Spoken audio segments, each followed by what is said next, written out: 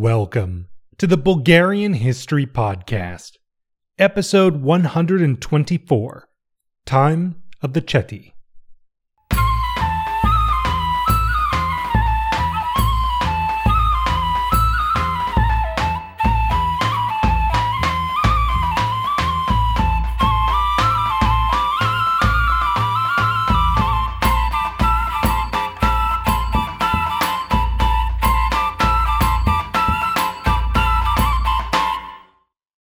Now, last time, which I only recorded it yesterday, I mentioned that we were at 99 patrons, and within just a few hours, Leif Hart made that 100. So a huge thank you to Leif Hart. I'll be reaching out shortly. Thanks everyone. I mean, 100 patrons, that's a milestone. It means a lot, and I can't say thank you enough to all of you. So now let's get into it. Last time, we largely focused on big European events.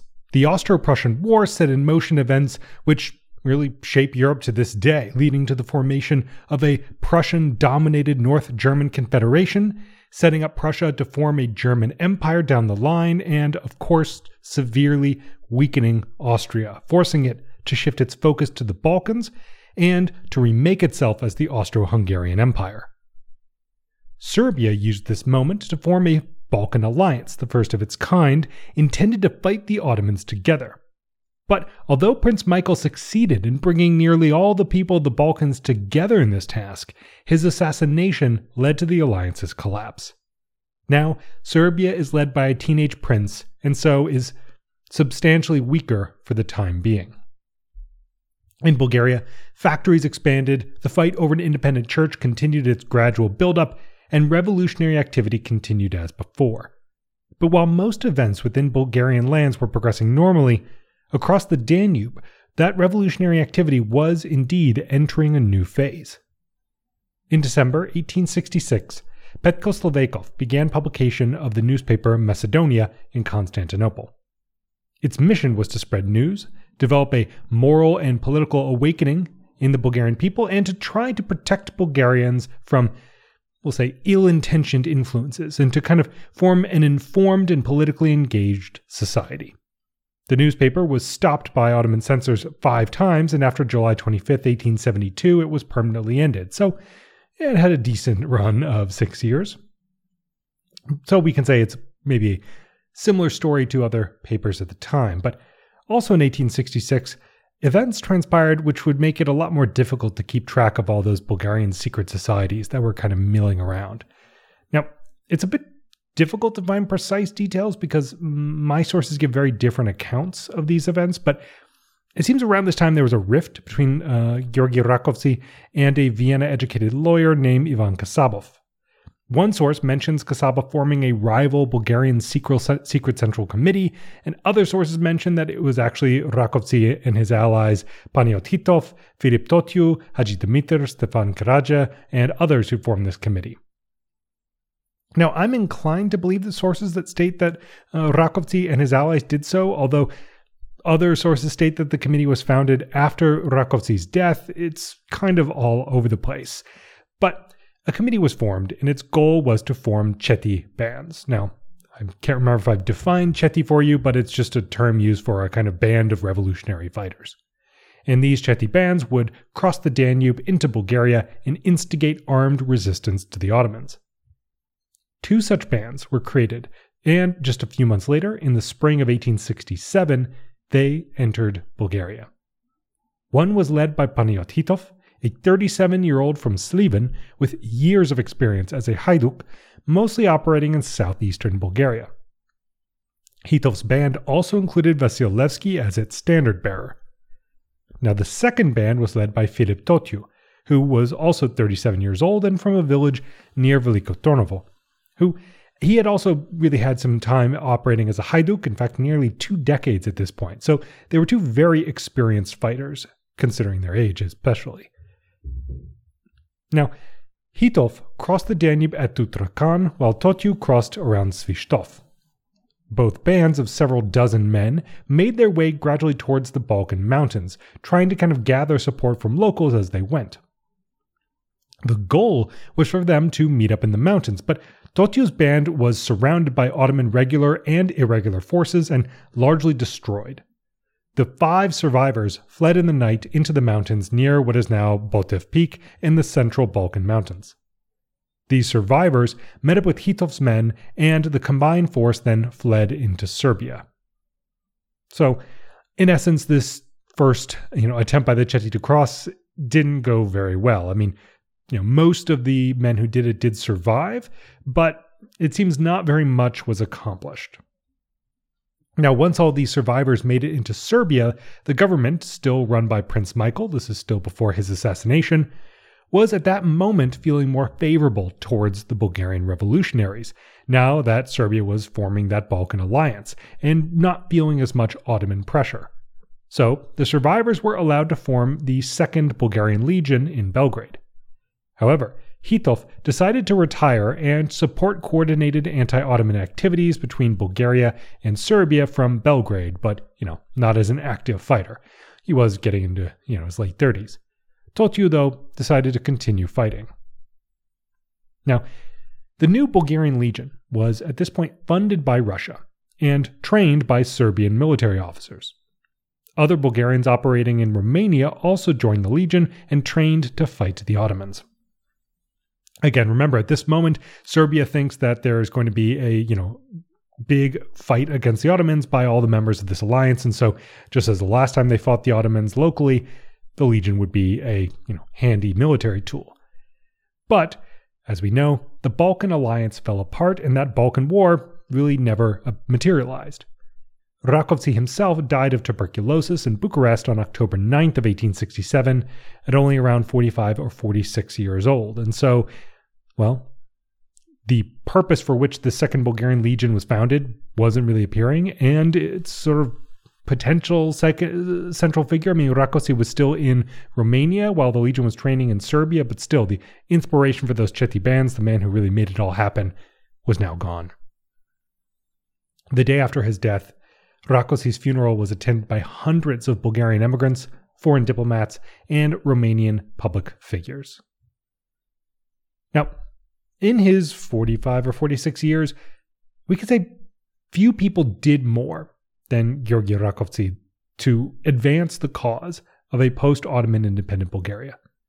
The man was a force of nature. His energy seemed endless. Honestly, reading through the sources and things, my wife and I would laugh at each other and ask whether he ever really slept. It just seemed like he was always doing 10 things at once. He founded secret organizations, he wrote books, and he wrote pamphlets, he built political relationships, he laid the groundwork for the revolutionaries that followed. Again, the man was a force of nature. However, there's still no denying that at this point, the efforts of the Bulgarian revolutionaries had largely been a failure. Misha Glenny quotes a historian of Bulgarian's early modern intelligentsia. His citation didn't make it clear who he was quoting, but that's where this source is from. And this historian wrote that, quote, "The Bulgarian intelligentsia turned into a class of alienated men who fell far short of developing close and lasting ties with the people as a whole. As nationalists, these activists loved their people, but they loved it as an abstraction. When the people failed to measure up to their image of it, the intellectuals turned on it with disdain. Although such an attitude might serve as a legitimate way to cure societal defects, the social criticism of the Bulgarian intelligentsia had a negativism about it that bespoke something else. The rejection by a cultured elite of what in its frustration came to be regarded as the uncouth masses.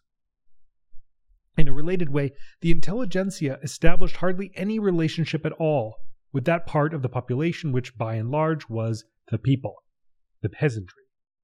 The nationalists idealized the peasantry as the simple but sturdy backbone of the nation. In practical terms, however, they overlooked the problems of the peasant, and they did not try to train themselves in the things that they needed to know. If it largely ignored the peasantry, the intelligentsia came into sharp conflict with the business class, the part of society which gave it birth and which it most closely lived and worked." End quote.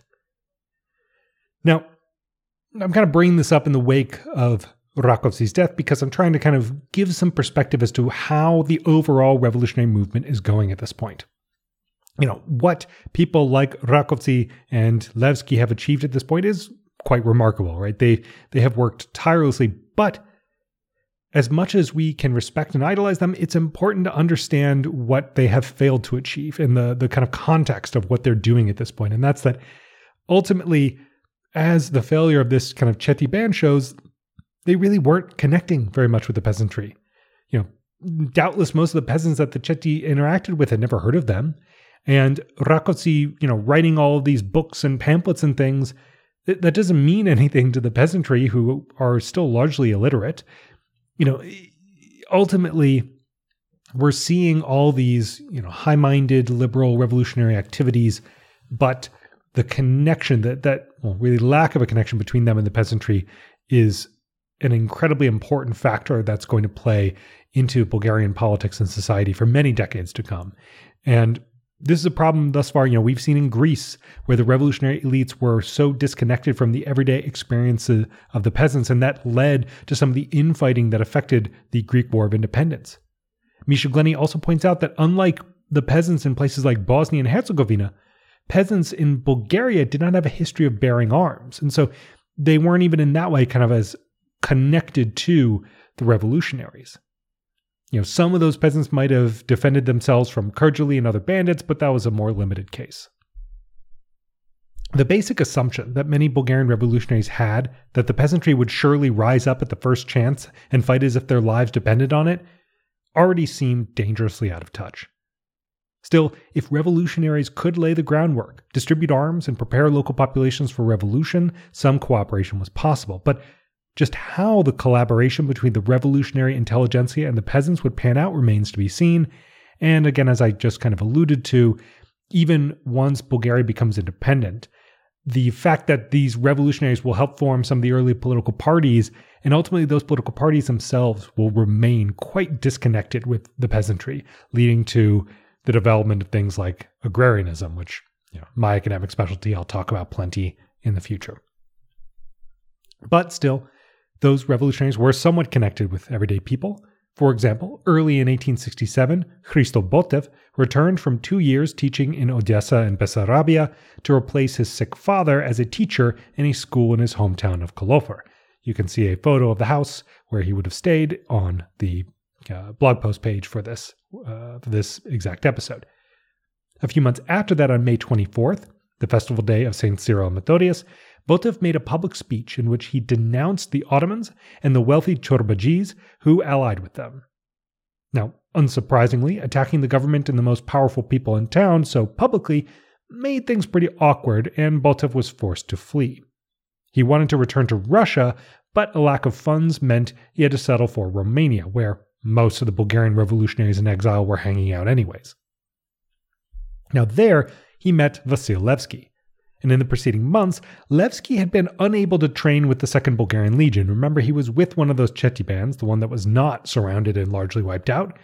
But since escaping to Serbia, a pretty serious stomach condition had developed and he had needed surgery.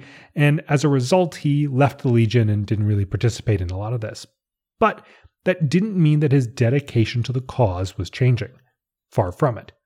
On the 1st of February 1868, Levski wrote a letter to Naidan Gerov in Plovdiv stating that he would soon be back in his birthplace and needed to meet some people who would give him some things. Shady stuff. But essentially the phrasing and the contents of this letter more or less indicated that Levski was now working towards a national revolt and was sort of getting deeper into that revolutionary life. Months later, he wrote a letter to Panayot Hitov informing him that he indeed had decided to fully devote himself to freeing Bulgaria, emphasizing famously that if he was successful, he would succeed for the nation, but if he failed, he would only fail for himself. So today in Bulgaria, that's a very famous expression connected with Levski. Now, when he ended up in Bucharest after leaving Serbia, Levski met with Haji Dimiter, but didn't really approve with Dimitr's plans for moving Cheti into Bulgaria, and ultimately he and Hristo Botev spent the winter of 1868 living together in an abandoned windmill outside of Bucharest. It's just an odd detail, but I found it interesting. So clearly Levski had learned some things about how those Cheti could be more successful in Bulgaria, although it seems Haji Dimitri wasn't listening to him, though I couldn't find details about their kind of disagreements. But, it is good that people like Levski are getting practical experience of what this really entails, because, of course, you don't really want to have a bunch of revolutionaries who have no idea what they're talking about or what the things they're proposing would look like in practice. Now, meanwhile, Serbian politics vis-a-vis the Ottomans was evolving. Remember that recently, the Second Bulgarian Legion had been allowed to form there because Serbia was thinking, we're probably going to go to war with the Ottomans soon anyways, so who the hell cares what they think? However, since the assassination of Prince Michael, up to then, they've been working on creating that powerful anti-Ottoman alliance. But actually, even before his assassination, Michael went on an official trip to Constantinople. Just about the same time, he was actually in talks with Bulgarians to create a united South Slavic kingdom, as we mentioned in the last episode. So it's interesting, Serbia has always been a bit difficult to pin down in its relationship with these Bulgarian revolutionaries. Sometimes it's a good ally, sometimes it's very much not. And in this case, it seems like Serbia's hedging its bets a little, even before the assassination. Now, months after all of this, in November of 1867, a new Serbian prime minister came to power who favored reconciliation with the Ottomans. Based on this new policy, the Second Bulgarian Legion was forced to disband in April of 1868. Russia, which had been funding the Legion, protested, but to no avail. The members of the Legion had to leave Serbia, mostly fleeing to Romania. So, at this point, what's happening with all these revolutionaries? What about the, seemingly endless church issue? Now, on the 10th of February 1867, we saw some advancements. A man named Grigory VI became the new patriarch. Again, actually, he had originally been elected to that position in 1835, but was removed because he was such an arch-conservative that he angered everyone from the British ambassador to the Ottoman foreign minister. So, we could say that didn't bode well for efforts at an independent Bulgarian church. But there was still very heavy pressure for all kinds of reforms from internal and external forces. Shortly after Grigory was elected, the French ambassador in Constantinople gave the Porte a memorandum in which France suggested reforms for the empire and foresaw allowing Christians into government positions, mandatory military service, as well as school, tax administration, and court modernization. Meanwhile, the secret Bulgarian Central Committee in Bucharest was working hard to elicit its own foreign support. On the 3rd of March 1867, members wrote a plea to the Russian emperor regarding solving the Bulgarian political questions with Russian aid. They were also writing to Alexander II of Russia, to Napoleon III, Wilhelm I of Prussia, Otto von Bismarck, all kinds of leaders. Now, one member of this committee, Panteli Kisimov, even wrote to the Sultan himself proposing a dual Bulgarian-Turkish country in which Bulgaria would have political and church domination in their portion. So, I guess something like the Austro-Hungarian Empire, but it seems with the Austro-Hungarian Empire fresh on the scene, these dual proposals were all the rage, as we've now seen them with Serbia, with the Ottomans, and with some other kind of versions of that between like Serbs and Croats and such. Now, that same month, the Virtuous Society organized an assembly where about 75 to 80 influential Bulgarians who represented immigrant societies in Wallachia and southern Russia prepared an official protocol which declared that Bulgarians and Serbs needed to unite in a South Slavic kingdom under the Obrenović dynasty. So again, there's a lot of these kind of joint proposals, and it makes some sense. Bulgarian revolutionaries and advocates for an independent Bulgaria have long since concluded that doing so without foreign support is exceptionally difficult. And by joining forces with another state like Serbia, they're really increasing the likelihood that they can get that foreign support. So you understand where they're going with this, but it is an interesting development and interesting to note how often these conversations are happening. Now, the next month, the Russian ambassador Ignatiev gave the Ottoman government a project for reforms in the Ottoman Empire in which they demanded the creation of an autonomous province, for a bunch of autonomous provinces for all the main national groups in the European part of the empire. Now, overall, it seems like at this point everyone has a proposal for solving the church issue, and even the wider national question of how the Ottomans can or should evolve and adapt to this new age of nationalism. France is proposing things, Russia is proposing things. Everyone's got their own ideas about how the Ottomans should do things. It's a part of this larger trend we've seen of the Ottomans having really less and less control over their own state and the people living in it. So then, in May of 1867, Patriarch Grigory VI no doubt surprised everyone and actually gave Ambassador Ignatieff a proposal consisting of 18 points for solving the Bulgarian-Greek church dispute. Among them was the suggestion for the creation of an autonomous Bulgarian church headed by a metropolitan under the authority of the Patriarch. The proposal also foresaw a diocese of the future Bulgarian Exarchate to only encompass the territory of the Danube Vilayet.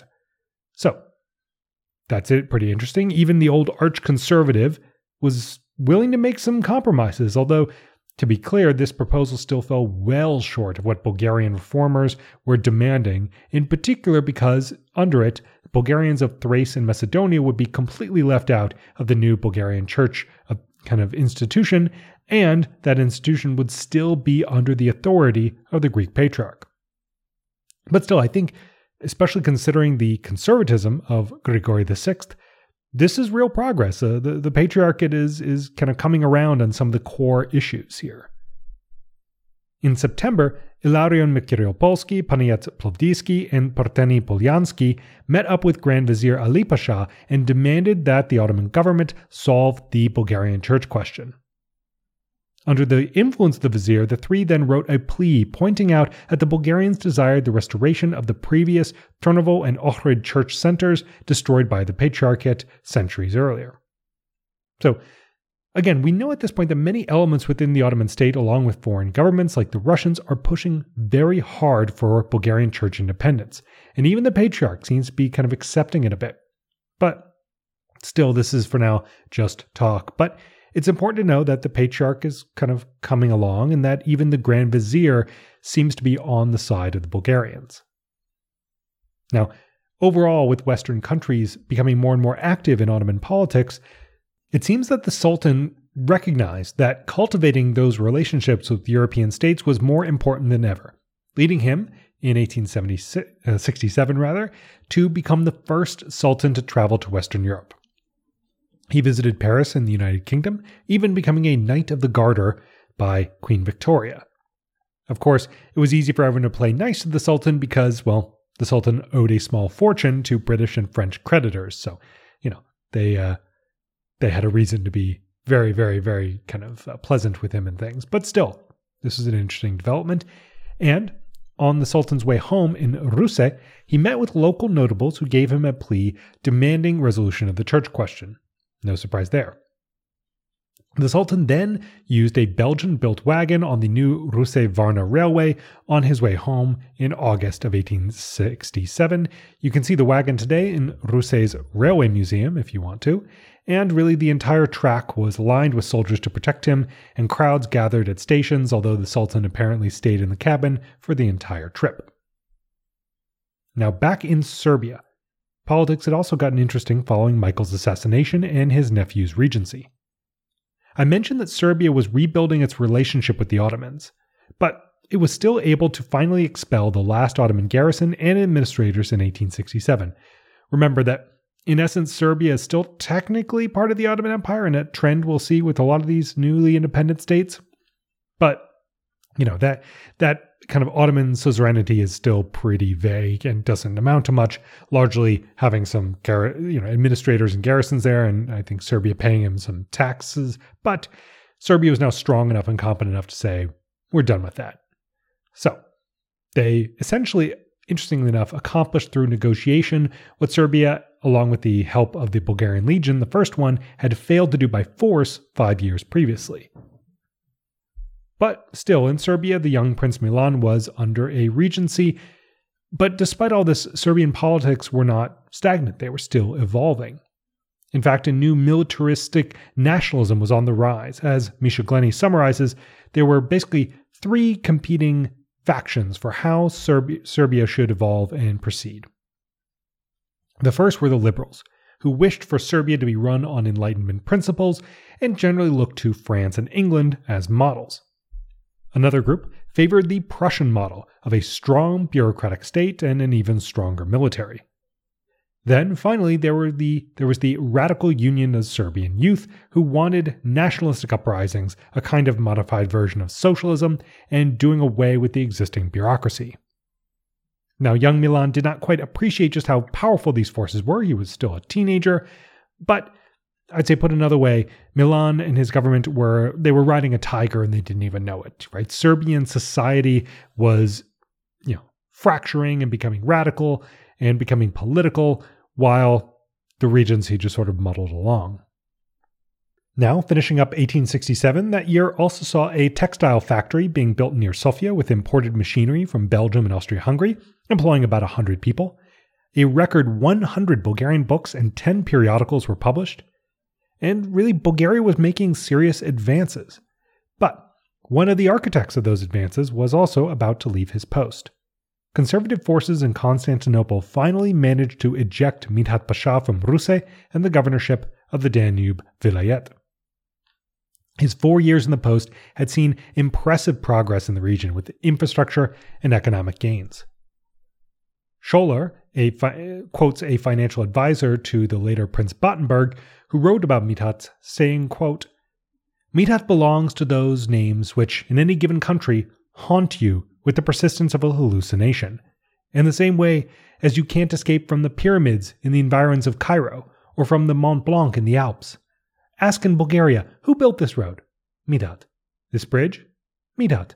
These konaks, these warehouses, this model farm, this factory, these barracks, these hospitals, these orphanages, these schools. Mithat. Always Mithat. He did everything and anything." End quote. So, during his time, the peasants of the Danube Vilayet actually became quite prosperous. He really did bring a lot of economic development. Although one reason was that with Romania and Serbia out of the empire, Bulgaria became the main supplier of wheat and many other goods to the Ottomans.